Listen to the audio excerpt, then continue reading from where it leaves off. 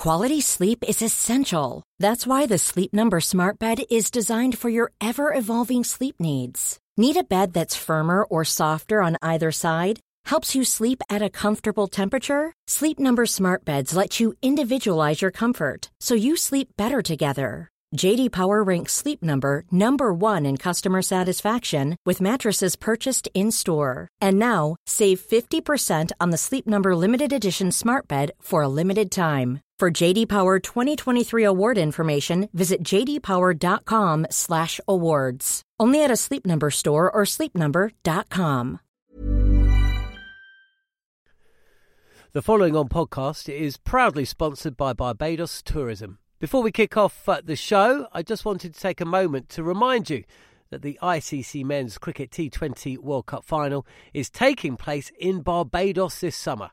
This, by default, gives all of my fellow cricket fanatics the perfect excuse to go and book a holiday to Barbados in June and experience firsthand the euphoric atmosphere at the Kensington Oval, the cricket mecca of the Caribbean. If the cricket alone isn't enough to tempt you, then let me be the one to remind you that a trip to Barbados can also include leisurely strolls along the breathtaking coastline, mouth-watering flavours of the world-class Bajan cuisine, and, of course, plenty of rum. Head to visitbarbados.org/cricket today to book the trip of a lifetime to Barbados, the best place to be a cricket fan.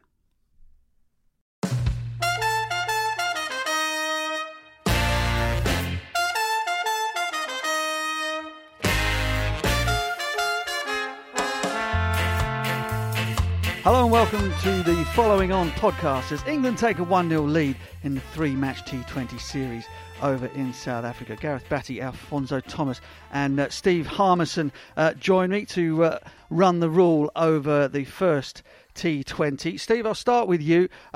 England, in terms of their selection and the way that they've set their side out, how close do you feel that they are to what would be their number one or their first choice side if this were the World Cup starting this weekend? Yeah, I think they've got the right people out there. It's just getting people in the right order and the right row. I think the batting unit, I think you could chuck anybody in 1 to 5 and say, right, off you go, because they're all comfortable playing in them rows. Hence the way Johnny Bairstow played. The conundrum for me is what they do with the bowling unit, bowling attack, pace on the ball, trying to get wickets early doors. Then I feel as though they've got 3 guys in the middle there that are very, very similar pace, try to do the same job, which is the ball in the pitch and take the pace off the ball in Sam. So that's Tom Jordan, Sam Curran, Tom Curran. So yeah. I think it showed in this game. We probably missed Mo and Ali. I still think if we are one batter too many in a lineup. That's my own personal opinion. I think you could fit Mo in at 6, and you've seen the way Sam Curran finished the game there at number 7, which gives us 6 out-and-out bowlers plus Ben Stokes, because there seems to be a reluctance of Ben Stokes bowling in this lineup. Morgan only used the 5 bowlers, so I still think there are questions to be answered, but they're good questions. They're good questions for England because the players are performing. There were some good performances. Yes, Milan didn't get any runs, Butler didn't get any runs, and Roy didn't get any runs, but that's going to happen in T20 cricket, especially with the likes of Rabada with a brand new ball. So all in all, great start for England, and there might be some selection dilemmas, but I think actually they're good selection dilemmas for England to have. For sure, difficult choices to make, but they're all choices of riches, you would say. Gareth, a huge boost, a huge boon for the think tank in Owen Morgan and England's coaching staff that Johnny Bairstow in a new role at number 4 has come off straight away. Absolutely. And actually it's bought the development of the team a bit more time, but also Johnny Bairstow, you would suggest, unless he has an absolute nightmare run of 10 games, is nailed down now for the 2020, is another guaranteed banker player in a position, and he will be given that amount of time to nail it down even more than what he already has done this evening. I only see that as a positive, and if he keeps excelling in that role, it does give England the ability to leave a batter out potentially and get the extra bowler in, like Steve's talking about, if they're reluctant to get the volume of overs out of Ben Stokes if they're looking after his body and so on and so forth, which we totally understand. You asked Steve the question, is it what England are going to start with in India? I think they're going to need to get another spinner in somewhere. And I think Moeen needs to get in there somehow. Surely they'd just replace, more than likely, Tom Curran or one of the Curran brothers in the lineup that they had tonight. I mean, the bowling lineup was Sam Curran, Tom Curran, Chris Jordan, Jofra Archer and Adil Rashid. You'd just replace one of those, wouldn't you? Potentially, but I truly believe, and we saw this evening, there were some harsh realities for South Africa with a couple of their bowlers that found it very difficult.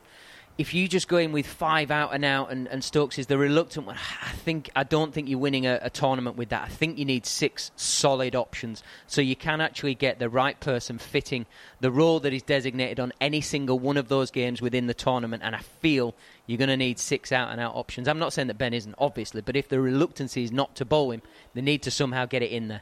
I would imagine, not saying that you're wrong, but I would imagine that Stokes is always going to be that 6th option. It's just a case of whether or not they feel they will need 2 spinners or 5 seam bowlers, which is what they've had tonight. So, I mean, the avenue is there for Moeen Ali to play. Any worries, gentlemen, about the top order? I mean, Jason Roy has gone a fair old run now without making any runs in an England shirt, and the success of Johnny Bairstow at number 4, whilst fantastic because it's a new role that he's been given, do you guys imagine that Johnny would perhaps prefer to be up top despite what he's done today? And does that mean that Jason Roy is looking over his shoulder?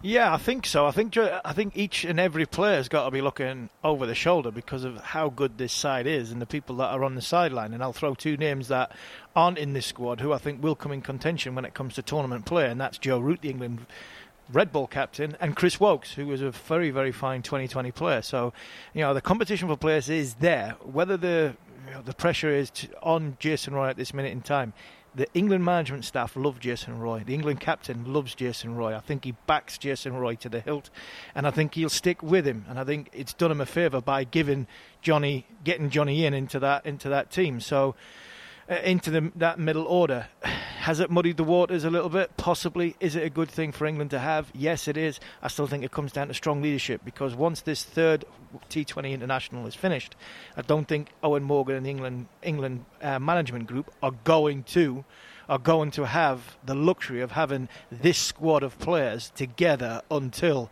they get out to India in October when the business stuff starts. Sorry, the one question maybe that Jason needs to answer is this left arm spin thing. It's gathering momentum around the media world and opposition, and we do analyse massively as teams now, and it's gathering momentum. He needs to address that, particularly with the World Cup being in India. That would be a question mark that needs answering. Okay, right. We'll hear more from Steve, Gareth and Alfonso Thomas on the South African perspective. But first, let's head out to Neil Manthorpe, who has Johnny Bairstow with him. Johnny, well done. It was 34 for 3, and most teams consider consolidating at that stage, but that's not the way England play their cricket. No, it doesn't seem to be that way, does it? And I think that's the amazing thing we've got about this group. Like you say, we were 30 for 3, and we know the strength and depth that we've got in our batting lineup. We know that we can go out and play freely in the way that we want to, target certain bowlers, target certain overs, and luckily it was my day today, and I'm delighted. You've played many such innings for England and for other teams around the world, but there are still some shots that you play and you think, wow, is your game still developing? Are you still learning to hit the ball in different places in different ways? Yeah, and that's the beauty of it. I think that my game is evolving and improving. I think that I genuinely believe that my best cricket is still ahead of me, because the experiences that you gain from playing in the IPL, which I have done over the last couple of years, will definitely stand me in good stead in white ball cricket, but also playing against different people from around the world on the highest pressure stages, like in the IPL, like in the World Cups, like in Test cricket, is only going to enhance your game. And look, I feel like I am evolving with my game, and hopefully the form can continue. Would you like to open, or are you happy at 4? Or what about flexibility amongst several of you? Oh, look, I think that the beauty of our batting lineup is that you could throw 6 or 7 names up in the air in whatever way they fall. I think that you could walk out in. So whether or not you're batting at 4, you're opening, you're batting at 6. As long as you're playing in the team, contributing and winning games of cricket for England, that's the main thing, and that's the bit that we're wanting to build towards leading into this next World Cup, and that's the first step today. And finally, do you believe that England have an intimidating factor and presence now, and is that something when you get opposition under pressure, or when they think they've got you under pressure, the way you bounce back so powerfully, do you think that's intimidating? I don't know, you'll have to ask the opposition. I think that the guys are putting in performances consistently, and they're putting in match-winning performances consistently, whether that be with the ball or with the bat, and that's the exciting thing for this group of players. Thank you very much, Manners. Now let's get the South African perspective. Yeah, it's always very special. As I hear, it doesn't matter how many times you've done it. I think the time away from the game, certainly for me, I can only speak for myself, but really made me miss the game of cricket again. So to come back and to play for the Proteas for me is still just as special as it always has been, especially against a quality team like England. So this whole week I've been buzzing just to be back into the setup, buzzing in my hotel room, which hasn't been great, but buzzing nonetheless. Thank you very much, Neil Manthorpe. Good time to bring in former South Africa international Alfonso Thomas. What did you make of South Africa's team selection and their performance this evening?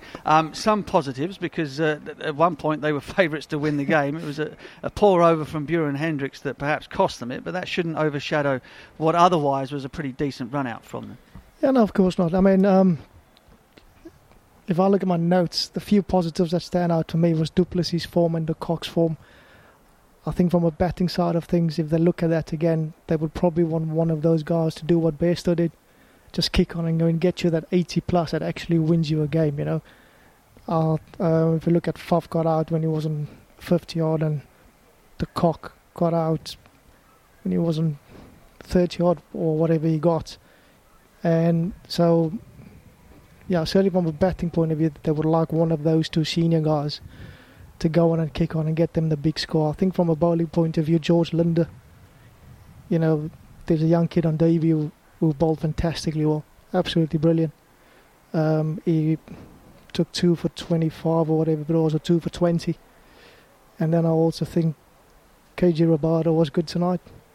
From a negative point of view, I think there wasn't a big score of 80 plus, as I said, and South Africa would probably look at Shamsi, that they would have thought was going to be big for them tonight. He just wasn't the kind of bowler that we all thought he might be. And then, of course, that big over of, I think it was Hendricks that went for 28. To me, he was just trying to get too funky, just trying too many things. Just keep it very simple. Just keep it very simple. Just try and take it as deep as you can and just see what happens. But you're always going to play catch-up if you are going to concede an over of 28 runs. Heinrich Nortje was a real success in the IPL recently, and certainly hurried up a few of the England batsmen in the earlier part of the year. You expect to see him in the second T20 international, wouldn't you?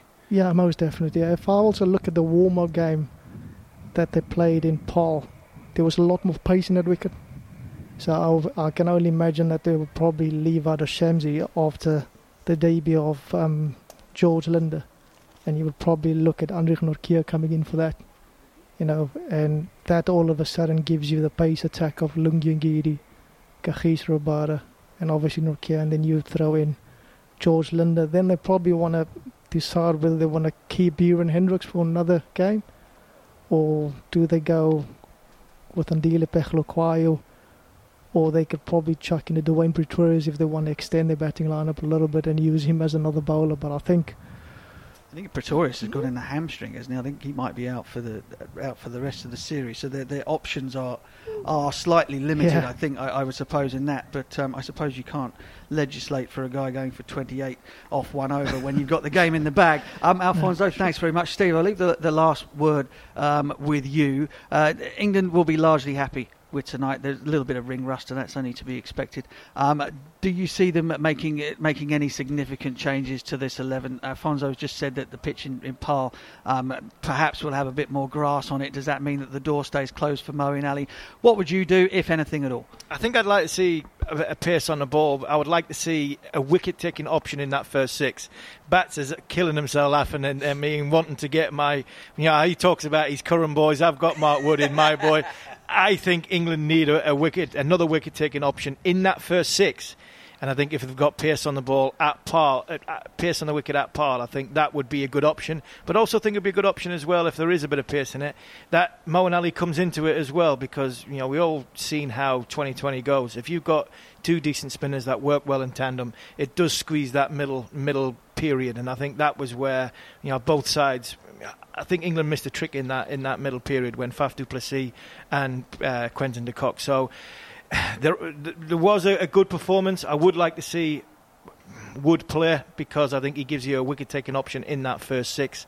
But again, we talk about how difficult it is to get in this side. It's a fantastic cricket team and one we should all be proud of. Yeah, England go 1-0 up. Steve Halmerson wants to play 15 in Paarl. I'm telling you that's not allowed.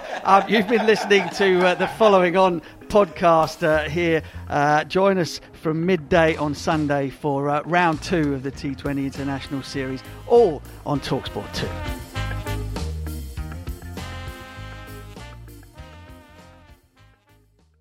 The Following On podcast is proudly sponsored by Barbados Tourism, and this is your gentle reminder that Barbados is the best place to be a cricket fan. With 8 matches from the ICC Men's T20 Cricket World Cup Series taking place in Barbados this summer, including the final, you can experience the summer of a lifetime by booking today. Aside from immersing in world-class cricket in the sunshine, Barbados is the dream destination for all travel enthusiasts. It is where adventure meets paradise, the culinary capital of the Caribbean, and better still, the birthplace of rum. If you're keen to unite with cricket fans across the globe for what is set to be an unforgettable summer, then head to visitbarbados.org/cricket today.